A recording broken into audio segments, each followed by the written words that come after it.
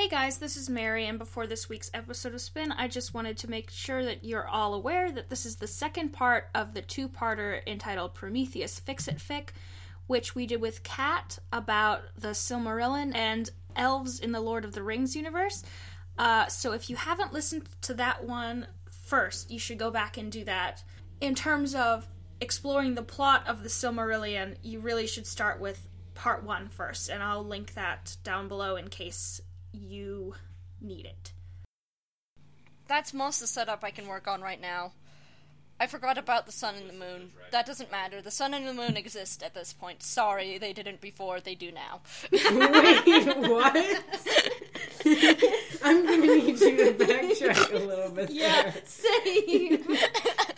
Okay, so when the trees died, they took a flower from one and a fruit from the other, and they made the sun and the moon out of these, and they have two angels go around the planet to be the sun and the moon to try and keep night and day in balance, but the moon is in love with the sun, so he keeps chasing her around, and that's why you see this moon in the sky at the same time as the sun, is because the moon's in love with the sun, but also... Mary is making the dorkiest face right now. That's really beautiful, though. Like, It's one of my favorite stories, if I'm being honest.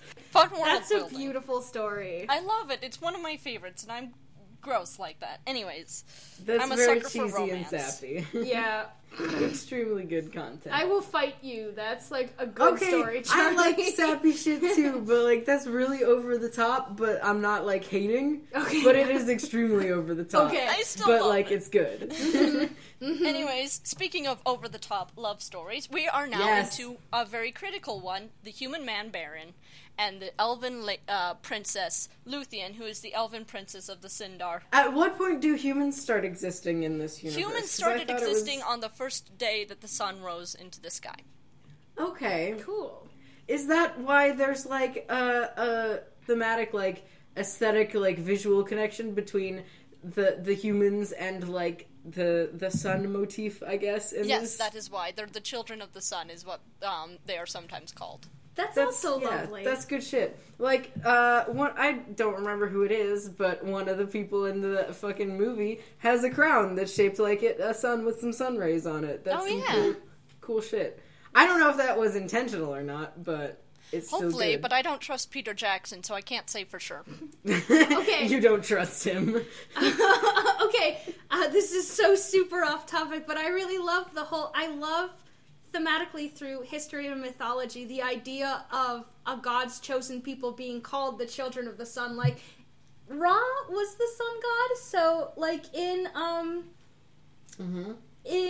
Egyptian mythology, people who worshipped Ra were called the children of the sun. That's And fantastic. Time to start our own religion. be called the children of...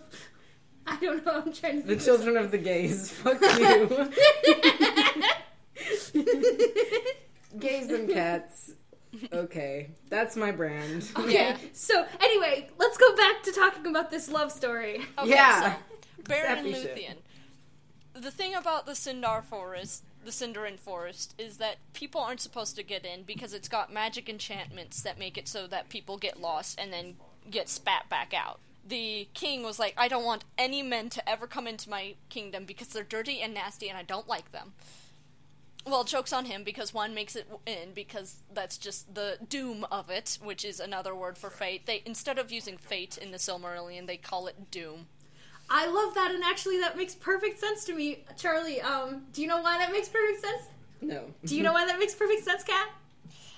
I'm not entirely sure what you're getting at.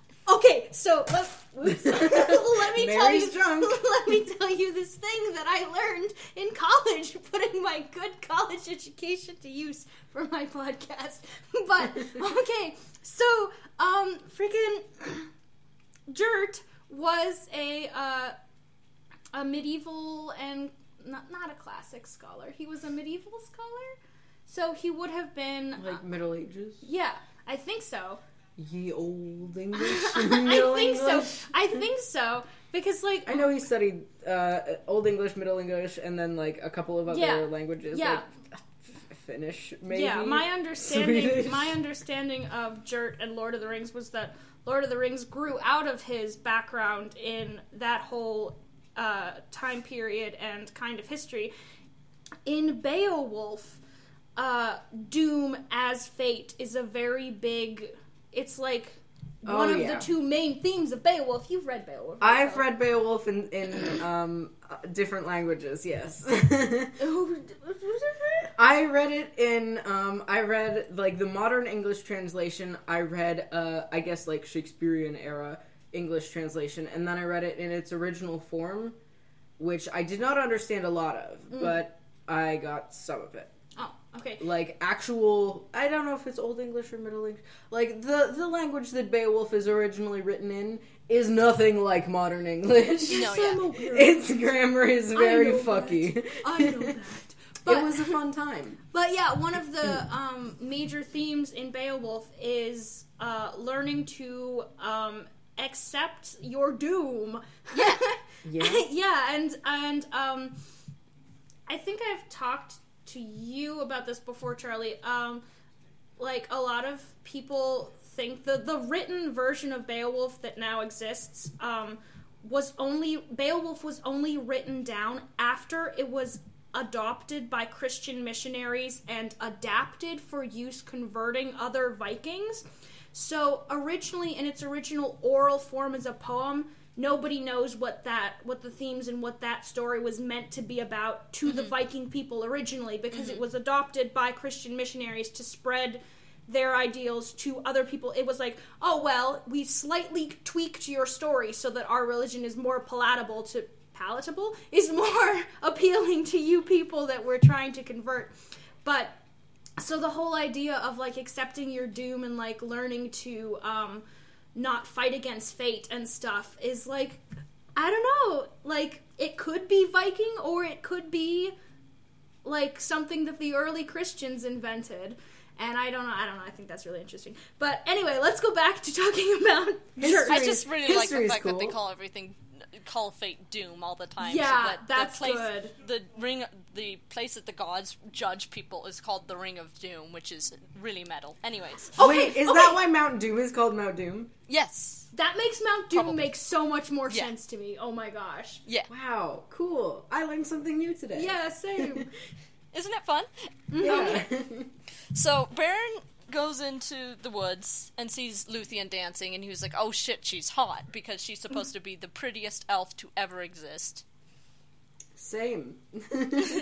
Yeah, I have a crush on her, I'm not gonna lie. That's valid.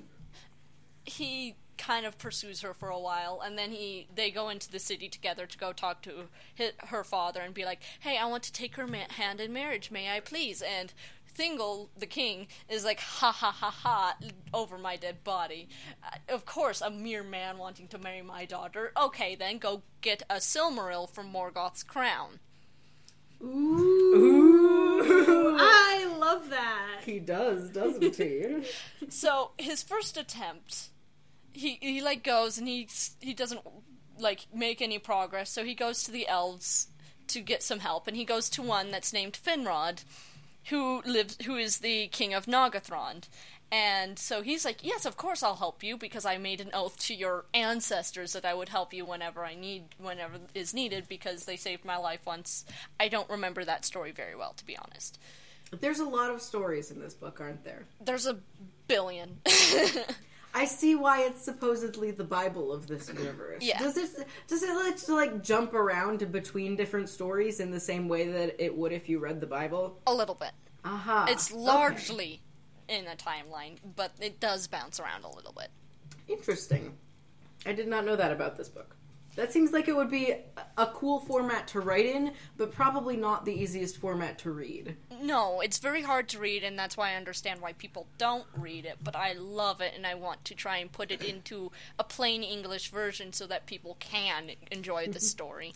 Wait, is it not in English? Well, I mean, it's in English, but it's in, like, literally written like the Bible. Okay, now I really want to read this, actually. It's really good. It's a beautifully written book. It also makes me sounds sad. Extremely dramatic. It is. So how does he get the Silmarillion from the crown? So he goes to the elves, and one of them agrees to go help, and their idea is to dress up as orcs and sneak in. And Sauron is like, fuck you guys, and he throws them into his pit of werewolves, and they get picked off one by one. Pit of werewolves, give me. I want to go in the werewolf pit. And they get I'm killed one by king-shaming one, you. and Finrod kills a werewolf to save Baron, and he kills the werewolf with just his hands and his teeth. He literally fought my a werewolf God. tooth and claw, and won, but he also died. Yes! Big mood. He Fighting a is, werewolf and he dying. is boyfriend material because he's a soft boy until he needs to fight something. Oh my god, me. Also, though, werewolves. Yes. Sauron really loves his werewolves. He's a big gay furry. Okay, I'm Sauron. Anyways. I know what my next cosplay is. Oh my god. So that doesn't go well, and Luthien kind of, like, has to come around, and she, like, goes to the Sons of Feanor to beg for help, and they're like, ha ha ha, no, actually we're going to capture you and force you to marry us so that the Sindar will be forced to actually like us and accept us into their realm and yada yada yada. Wait, is but- this one of the orcs? No, this is one of the Sons of Feanor. Oh. I can't remember. Was Feanor Prometheus? No, Feanor was the guy that made the Feanor was Silmarils and OG caused all guy the- who made the rocks. Yeah. Oh, okay. So, but this guy's big-ass dog that was given to him by the gods helps Luthien escape, and they become best friends, and the dog's name is Huan, and he is a good boy. Good. All dogs are good boys. And, Wait, who is this that owns the dog? Kelagorm is his name. Good lord. There's so many names. I'm sorry. I'm Yeah, that's why I'm struggling. trying to That's what avoid I've been things. trying to give them. That's why I've been trying to give them alternate titles. Yeah. Okay. Oh well. Feanor is OG rock guy. Yes, That's he's the OG only one rock I know. Yeah. So Luthien escapes and rides this dog, and they go to the place where Sauron is, which is called the Isle of Werewolves. And she's like, "Come out and fight me." And so then a ton of there was a prophecy made that the dog that the gods gave this guy would only be killed by the mightiest werewolf. So a ton of werewolves go and fight him. He kills them. Sauron turns into a werewolf. He beats the shit out of Sauron, and Sauron runs away. And Luthien wins the, like, control of this area for a moment and releases elves and gets Baron back. And they go and they kill a vampire, and Luthien dresses up as a vampire, and Baron dresses up as a werewolf, and they sneak into Morgoth's court, and then Luthien casts off her disguise, and she dances for Morgoth, and he falls asleep, because she casts magic to make him fall asleep, and his crown falls off his head, and they use a knife to break a Silmaril off the crown, and then, like, but the knife breaks, so they can't get any more, but they're like, okay, well, we got the one we needed, so they run off. But they also wake up Morgoth's pet werewolf, which was given to him by Sauron. And that wolf ends up biting the hand off Baron that had the Silmaril in it. Because this werewolf is evil, it starts burning him up inside, and he goes crazy and runs around Middle-earth for a while. Baron and Luthien go and live in the woods for a while, and then they go and see Thingol, Luthien's dad, and he's like, well, can I marry Luthien now? Well, you don't have the Silmaril. Well, I do. It's in my hand. And then he holds up his stump where his hand used to be. Oh my god. That's extremely good. Okay, but do they ever get it back is the question. And also, how long is the werewolf running around with the rock burning it from the inside? Because I I'm not imagine it can't entirely do that sure. for very The long. timeline for many things is foggy. Okay, I'm sorry. I kind of zoned out, but I zoned out until Charlie said, "How long is the werewolf running around with the rock that's burning it from the inside?" And my immediate thought was, like when Travis eats the Grand Relic. Yeah. So, did Okay. the werewolf eat the Silmaril? The werewolf ate a guy's hand with the Silmaril in Oh, it. okay, cool. So, Yeah. yes.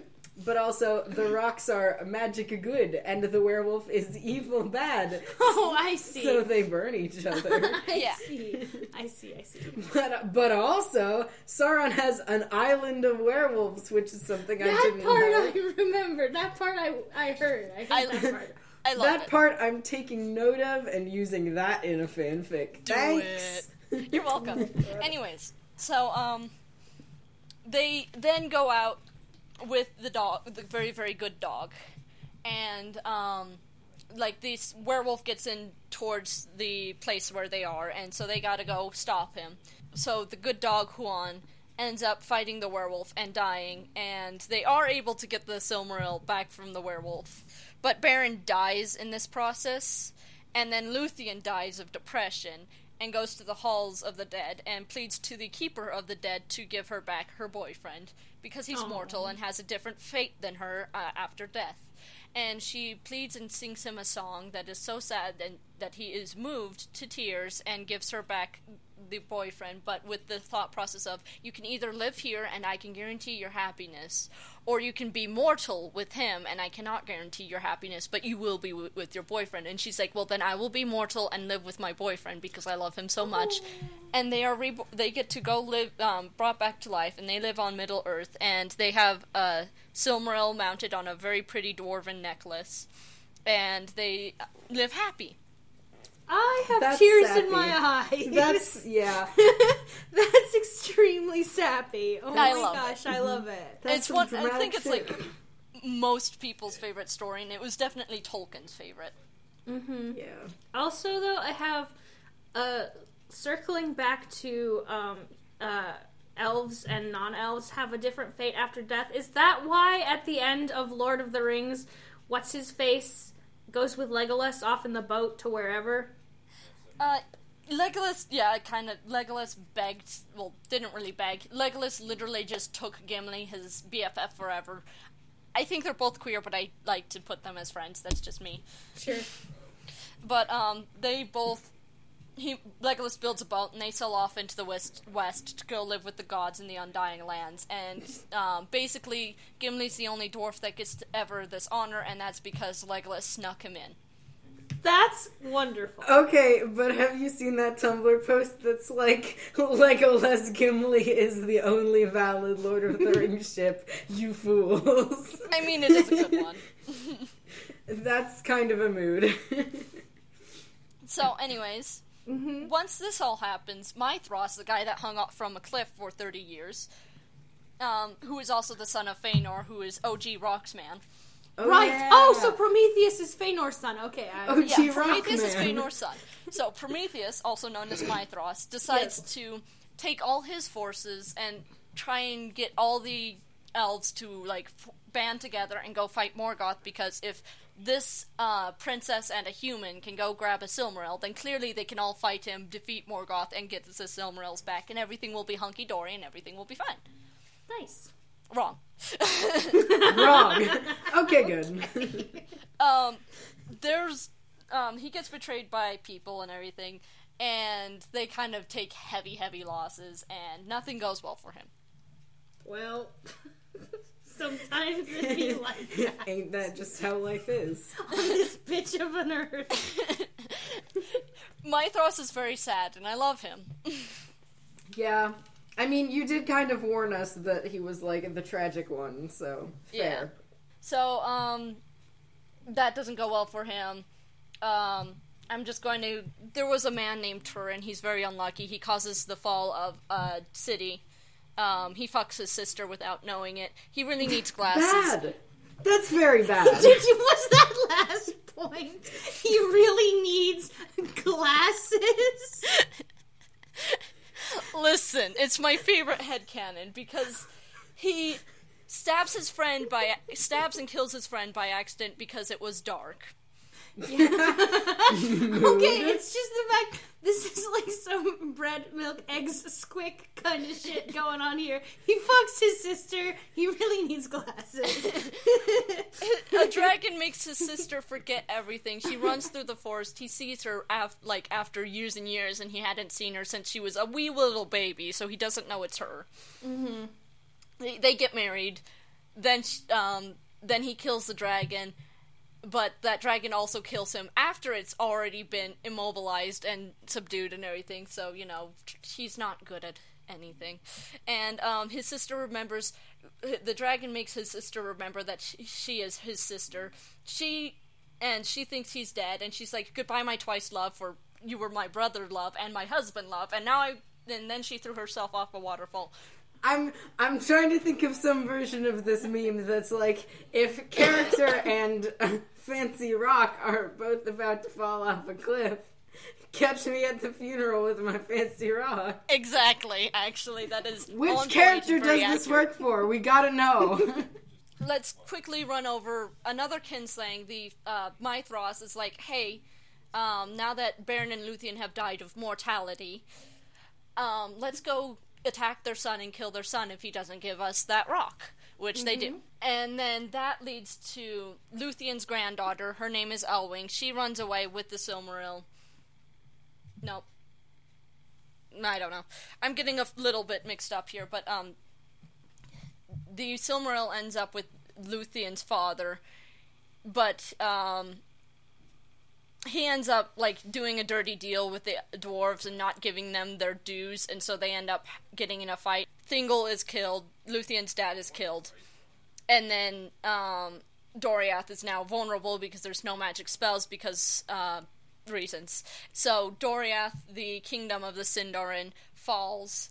Yeah, aren't they the ones that there's one dialect of Elvish that's Sindarin, Yeah. and if their kingdom falls, why does that dialect of Elvish still exist? Well, they didn't exactly all die. They ended up all going, like, the survivors went somewhere and kind of stayed there. Okay. World building.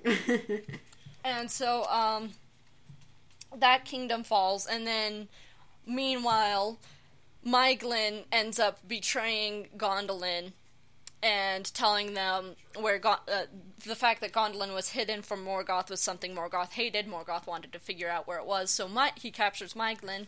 Maeglin tells him where it is because Maeglin thinks that, because Morgoth says, oh yes, if you tell me where Gondolin is, you can rule it yourself, and you can also marry your cousin. That's cool. Oh, that guy. Yeah. The one who wants to marry his cousin. Awkward. Yeah. So he tells where Gondolin is, and he waits, like, 7 years pass after that, and then Gondolin gets attacked by a bunch of Balrogs. A guy named Ecthelion kills the leader of the Balrogs after he had lost his sword, and he stabs it with his unicorn helmet, basically, and suplexes it into a fountain that he had made, and they both drowned in that fountain. That's an extremely good way to die. I know, I love it. Suplexed into a unicorn helmet. Okay. But also, who's currently, at this point in the story, in possession of the one rock that isn't in the guy's helmet anymore? Currently, that would be the granddaughter of Luthien. Her name is Elwing, and she has fled to a place. A place. Okay. I don't remember the name, nor do I really want to get into names. Okay, That's cool. Fair. I thought when you just said a place, you meant like, oh, no one knows where she is. But you just mean a place that you don't remember the name of. Yeah. Okay. And then, some of the inhabitants of Gondolin escape because the daughter of the king had made a secret path out of Gondolin for everyone to escape in case something bad happened, which something bad happens. And they escape, and a guy named Glorfindel ends up killing a Balrog, but also grabbed by his beautiful golden hair and pulled down into the pit with the Balrog, and they both die. Okay, does the book describe him as having beautiful golden hair? I mean, his this name is particular Glorfindel, interaction? which means golden hair. And Okay. he's very known for his hair. I like how everyone in this book is named after, like, a good quality or something. Like, there's that one guy which is the one with his name just means, like, good eyes or something. Maeglin. Maeglin. Hot. It's very Homeric in a way. Like, Homeric epithets, you always have... Odysseus is always... I can't remember any of them, but, like... They all have that They little always- thing that's yeah. tacked onto the end of their name as, like, a descriptor. Yeah, doesn't Night Vale do that, too? Like, Yeah. you The know, old lady the that farmer. secretly... The faceless old lady that Yeah. secretly lives in your face. Okay. Secretly lives in your face. Okay, slight sidebar so I can talk about another thing I really like about Welcome to Night Vale. Okay, I was taking a class once and we were going over things that were like markers of evidence that pieces of fiction had originally existed as oral traditions, and there was like stories that were originally oral and were later written down, like the Iliad and the Odyssey and Beowulf and yada yada, have this and this and this and this whole list of things. And I remember reading through it and thinking, Welcome to Night Vale does every single one of these. Is Welcome to Night Vale an epic poem? It actually, okay, I've been meaning to write up, like, a formal essay on this for, like, 3 years now, and I still haven't. That would be epic. But, yeah, it's it's very cool. One of these days I'm gonna, like, put it all together. But let's... Okay, what are the things on that list, though? Because I want to know if they apply to the Silmarillion, too. Okay, literally, I cannot remember all of them, because there's a ton of them. But if you want to, like, look up the list, the thing that I got it from was from a chapter... the book was called Orality and Literacy by Walter J. Ong, who was a Jesuit priest writing about the history of literacy in, like, I think it was, like, the late 80s, so probably it's, like, there's probably some problematic or outdated ideas in there. But, and then the chapter, I don't remember what chapter it was, but it was talking specifically about, like, the markers of oral culture, or something like that. Mm-hmm. But you can find the book as a PDF online. I used to have a copy of it on my, like, saved on my hard drive on my computer, but I don't have it anymore. And I've been meaning to buy a copy of it for a long time just so that I can, like, mark up that chapter for this Welcome to Night Vale for this project. essay you want to write? Yeah, but nice. the only ones that I ever specifically remember are epithets, so, like, descriptors that are attached to that are attached to a name. So John Peters is always followed by John Peters, the farmer, and Old Woman Josie. It's always Old Woman Josie. It's like he never just calls her Josie, even though apparently they've been friends for, like, his entire life. And there are a couple of other characters that are... There's also, like the recurring, not, like, specific wordings that are used over and over again, but repeatedly describing a character the same way. Like, there's always talk about Carlos's beautiful hair. Yeah. Or when they're talking about Old Woman Josie, there's always, like, some mention of, like, her thing with the angels. Yeah. And I feel like that's a thing that is oral storytelling. Yeah, repetition, epithets, and those are the only two that I, like, the main ones that I remember, and the one I always remember the repetition one by thinking about in, I think it's the Iliad, it might be the Odyssey. In either the Iliad or the Odyssey, they always describe the sunrise as when dawn with her rose-red fingers, blah, blah, blah, blah, blah, across the sky, and the wine-dark sea. Oh, yeah. Like, those two descriptors are used over and over and over again, and a lot of people think that it's because if you're telling a story from memory, you have to have certain points that you repeat that same phrase over and over again. One, to mark when you've gotten to the next it's like at the beginning of a paragraph to, like, tell yourself, like, in your head, okay, so this is the beginning of this section, and also to give yourself time to, like, buffer a little bit. Yeah, so that you can think about telling the next part. So you say this bit that's just rote memorization while your brain loads the next part of the story. Relatable. Okay, but now I'm also curious, if these are all markers of oral storytelling, would these things exist in written versions of the Bible? Because those stories were also oral before they were written down as well. At least the Old Testament were. Okay, I could literally talk an entire episode just about stuff I know about the Bible. So let's not get into that. Okay, but jumping off of that then, if the Silmarillion is like this world's version of the Bible, does it do that too? Because that would be feeding even more into, like, the way that it functions supposedly as, like, the Bible of this world, if it follows those written, I guess, tropes as well. Yeah, that I'm would going be cool. to try and see if it does, because I'll keep that in mind, because I'm in the middle of a reread of it. Mm-hmm. Give us notes. Yes. Tell us what you find. Let us know. But actually, I don't know if the Bible has its own separate kind of tropes that are separate from that. I know too much about biblical history. Okay, where were we in the Silmarillion, though? Because we were got lost. People escaping from Gondolin. Glorfindel, who has the golden hair, got killed. Mm-hmm. Oh yeah. Okay, so he got killed, and then what people escape. It's important to note that by this point, Idril is married to a human man named Tuor, and they had a son, named Arendelle, who is an important character. But anyways, so they escape to the same place that Elwing from earlier, who has the God Rock currently.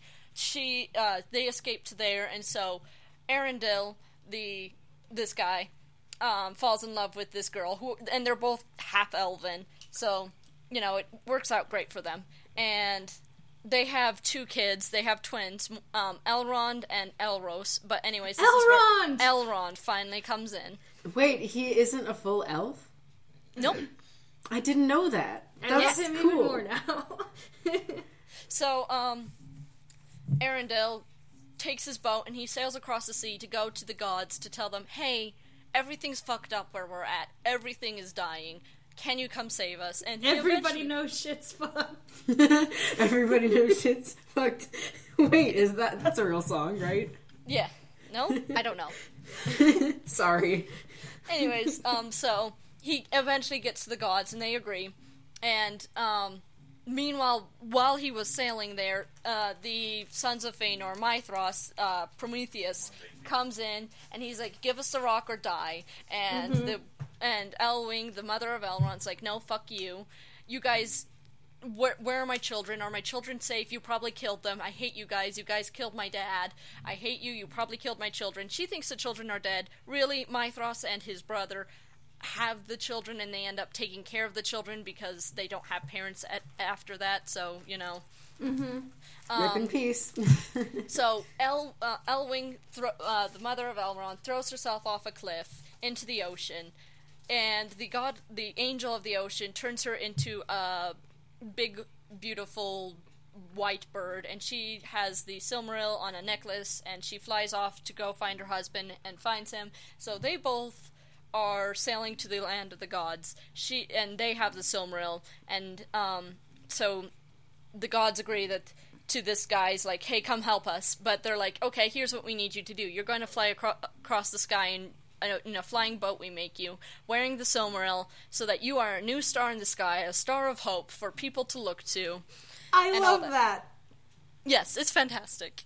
So that's Elves what are happens. super extra, first of that. all, for throwing Yes. herself off a cliff, and then becoming a bird, and then becoming a star. That's extra as hell. Yes, it's But fantastic. also goals. Valid. So this guy becomes a star. Does she become a star because she has the shiny rock, or does that, get lost? The shiny at some rock point? is the star, yeah, basically.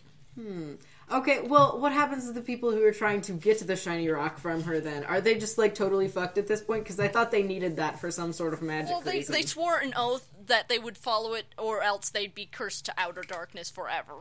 So, it's their eternal well-being at this point. Unfortunate. Yeah. So, They're fucked.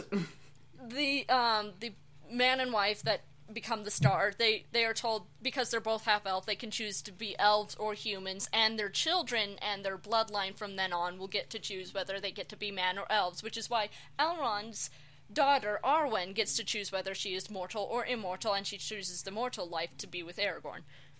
I remember that part. I like that part. Is that the same Moonflower Pendant people? Or Yes. Yeah, that's the ones who Yes. are actually in the movie. Okay. So, anyways, the people that were killing to get this rock are like, well, fuck. Yeah, they're totally screwed now Yeah. because their rock is now a star, and there really ain't any way to get that unless you, advance your technology enough to go to a star. Big fucking net. Get a big net. So they That's not how space works. the gods come and aid the elves in the war, and they beat the shit out of Morgoth, and he gets thrown into outer darkness, into the void. And yay, Morgoth's finally gone, but most people are dead at this point.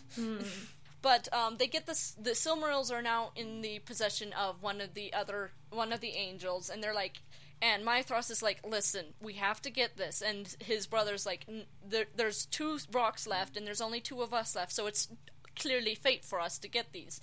And his brother's like, I don't want to, it's a god, how are we going to do this? Maybe if we plea, we can be forgiven of all our sins, yada yada yada.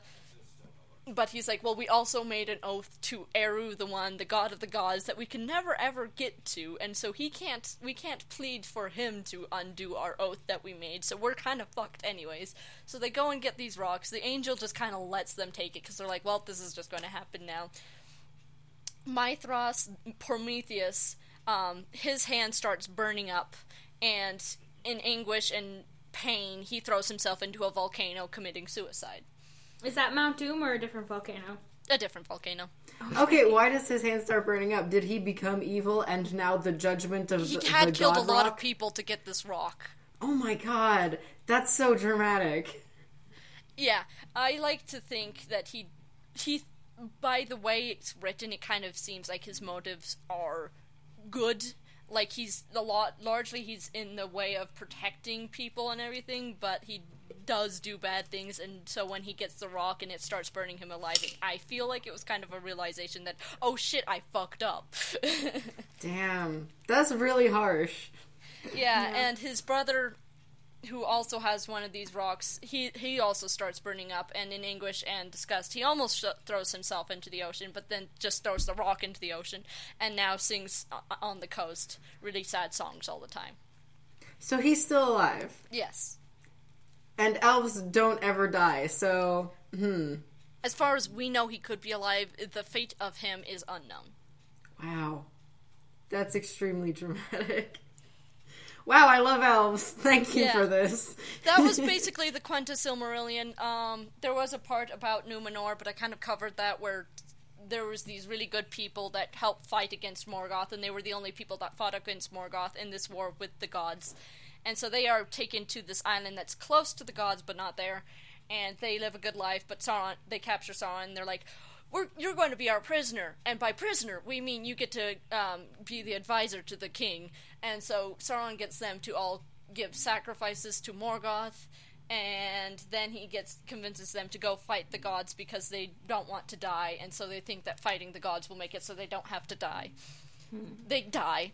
And they die. Spoiler alert, they die. The island gets sunk, and Sauron, who used to be able to look pretty, sinks with the island because he was laughing too hard to notice the island sinking beneath him. Oh my god. Maybe. He is extra. Anyways, and so a lot of big cataclysmic things happen, and the earth becomes round then, and the land of the gods is gone. And then the very last chapter of the Silmarillion is a summary of Lord of the Rings. Nice. Oh. Okay, but at the end of this story then, the fate of the 3 magic rocks is as follows. One of them has become a star with some couple and a bird. Yep. One of them has been thrown into the ocean. What happens to the last one that just burns the guy? Does he throw it into the volcano with him? Does it get destroyed? It goes into the volcano with him. So they effectively go into the sky, the sea, and the earth. Okay, I was so sure at the end of this you were going to be like, and then one of the rocks the magic was distributed amongst the rings so that the power was divided. No, that's just Sauron doing his own magic shit. Oh, okay, cool. Yeah, there's a lot of magic shit going on here, huh? Okay, so is that the whole story of the Silmarillion? Yeah. Okay, what we're going to do now, Charlie, you and I you're going to go first. We're going to do 30-second summary of everything that just happened. Holy shit, I don't even. Here, I can do you one in 10 seconds. People fight over rocks and a bunch of elves die. Okay, Charlie, what's 30 seconds? My 30-second takeaway from all of this is that elves are extra as shit and rocks. No, but yeah. Try and summarize the plot of everything you just heard in 30 seconds. Some guy made some rocks. Some demons stole some rocks. There was a lot of fighting to get the rocks back. And some guy wanted to marry his cousin. And also Sauron likes werewolves. I love what you got out of this, I really do. Listen, the fact that Sauron is a furry is now my new favorite Lord of the Rings thing. It's one of my favorites, too, so, I mean... Okay, incredible. I already had a little bit of a crush on Elrond, but now I have learned... all I took away from this was that I need to, actually watch Lord of the Rings to justify my crush on Elrond. So... You are a terrible demon. I don't don't know why I'm into him. He's not even cute. Well, I'm immensely drunk right now. I've had 3 beers. He's supposed to be as beautiful as Luthien, but in man form. So, I mean, you're supposed to be allowed to have a crush on him. Okay, I well, really that's good. don't think the guy who plays him justifies that. TBH. Not very. I think the hottest person in the Lord of the Rings movies, actually any of them, Lee Pace is really attractive. Lee Pace is pretty hot, yeah. I don't like Thranduil, but Lee Pace is a hot boy. I like Aragorn, personally. That's valid.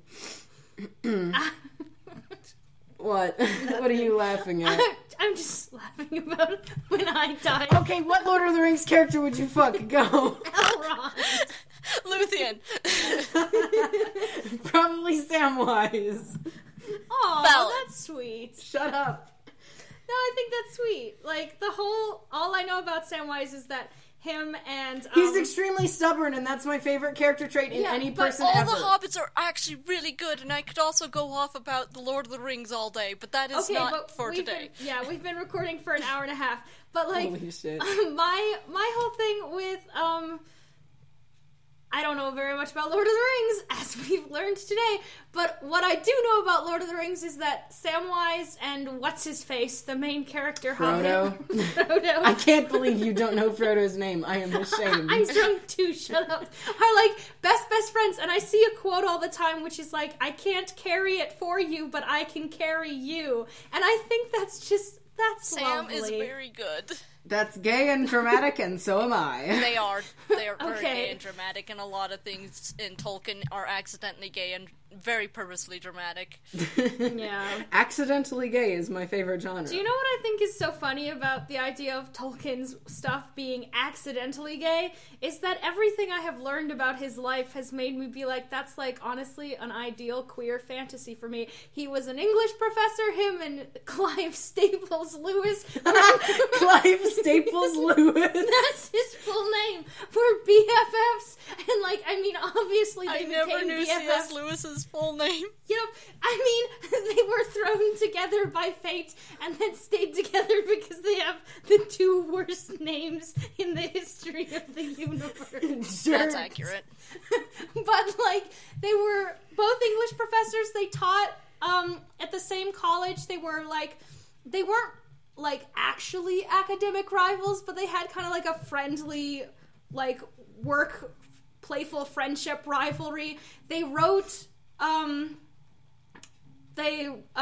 each other into their stories, and like Yes, Treebeard is C.S. Lewis. yeah, and That's cute. And I love That's pretty gay. and C.S. Lewis put the lamppost into his story Because it was, I saw the actual real lamppost that inspired the lamppost in Lord of the Rings when I went to Oxford. You mean Narnia? Yeah. What did I say? Lord of the Rings. Oh, okay. Yeah, I saw the actual real lamppost when I went to Oxford, and they had a group of writer friends that hung out at this pub together, and they would go to church services together, which isn't necessarily romantic, but like they would go to. So the fawn in Lord of the Rings was inspired by a door. Wait, in Lord of the Rings? Not Lord of the Rings. In Narnia. Yeah, I was about to say. There you go. Clive Staples. Clive Staples Lewis. But the Mr. Tumnus. Okay, so there's this little cobblestone side street that separates the church that they went to from a pub, and they would stumble out. They would, after church services, they would go out the side door and walk 5 feet across this little cobblestone street and into the back door of this pub. And the door for the pub was this giant, elaborately carved oak wooden door that looked like a fawn. And the lamppost was up the street from there. So that's where the fawn and the lamppost come from, is the 2 of them leaving church to go get drunk. Guess what? From what I heard, C.S. Lewis also put the lamppost in because J.R.R. Tolkien said that no good fantasy book can have a lamppost in it, and so C.S. Lewis put it in just to spite him. Yeah. Just out of stubbornness. That's my boy. Yeah, but it's like, I don't know, even if that's like QPR goals. TBH. It's pretty gay. Like, I I love everything about their friendship, and I wish I knew more about them. But anyway, this has been a lot of fun. I think we're gonna have to split this into 2 different episodes. Sorry. Oh, no. That's actually great, because that means that, like, we don't have to be in as much of a rush to record the next one. Yeah. Which is good, because I don't know what my work schedule for next week looks like. That's fair. Okay, so Are we doing these weekly? I would like to do this weekly. Oh my gosh. I feel like we're gonna run out of things to talk about. Well, I only have one special interest, Mary. I have lots and lots of them, and you have lots of friends. Okay. You do. I love you, Charlie. Aw, well, okay. That's very sweet. Okay, so, my name's Mary, and you are... I have been Charlie. Yeah, and you were Kat. Yep. Do you want us to, mention any of your URLs or anything so people can find you if they want to hassle you? If they want to come talk if to you you want to about... find me about the Silmarillion, Elven Illuminati on Tumblr. It's all one word, just Elven Illuminati. Nice. That's a my very Tolkien good blog. name. That's a very good URL. Okay, well, thanks so much for being on the show. I had a lot of fun learning too. about this. Okay, so... I enjoyed learning that Sauron was a furry. Thank you. Thank you for that information. Yeah. That is the only takeaway you need to have. Yep. Elves are dramatic as fuck. Sauron is a furry. There's a lot of sappy love stories in this. Oh, yes. Yeah. Tolkien's a romantist, and I am too.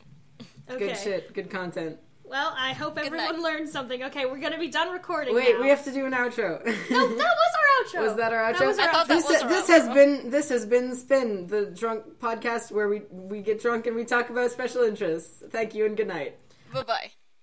Hey guys, this is Mary again, coming to you from Sunday, where I'm going to be posting this, the second half of this 2-parter episode soon.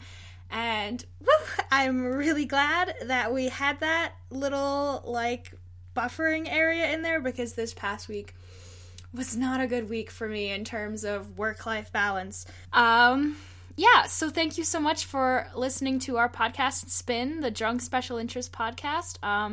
I'm Mary, and that was my brother Charlie, and we were joined by Kat this week to talk about the Silmarillion. Thanks to Rye, who is Rylan_V on Twitter, and aquagirl.bandcamp.com for our theme music. You should go check out her work. That's aqua-girl.bandcamp.com.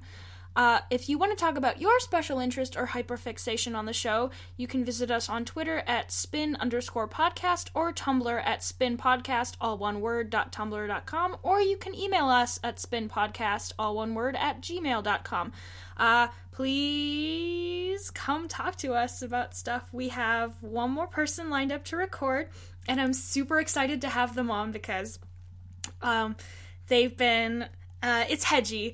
Spoiler alert, it's Hedgie who has been doing the live tweets of our past episodes, and I'm super excited to see the live tweet that comes out of this episode. But Hedgie's going to be coming on to talk about their relationship with the Greek gods and that whole pantheon. I'm very excited to have them on, and I hope that you are getting excited for that too. Thanks for being such a good Twitter supporter of this project. We love you.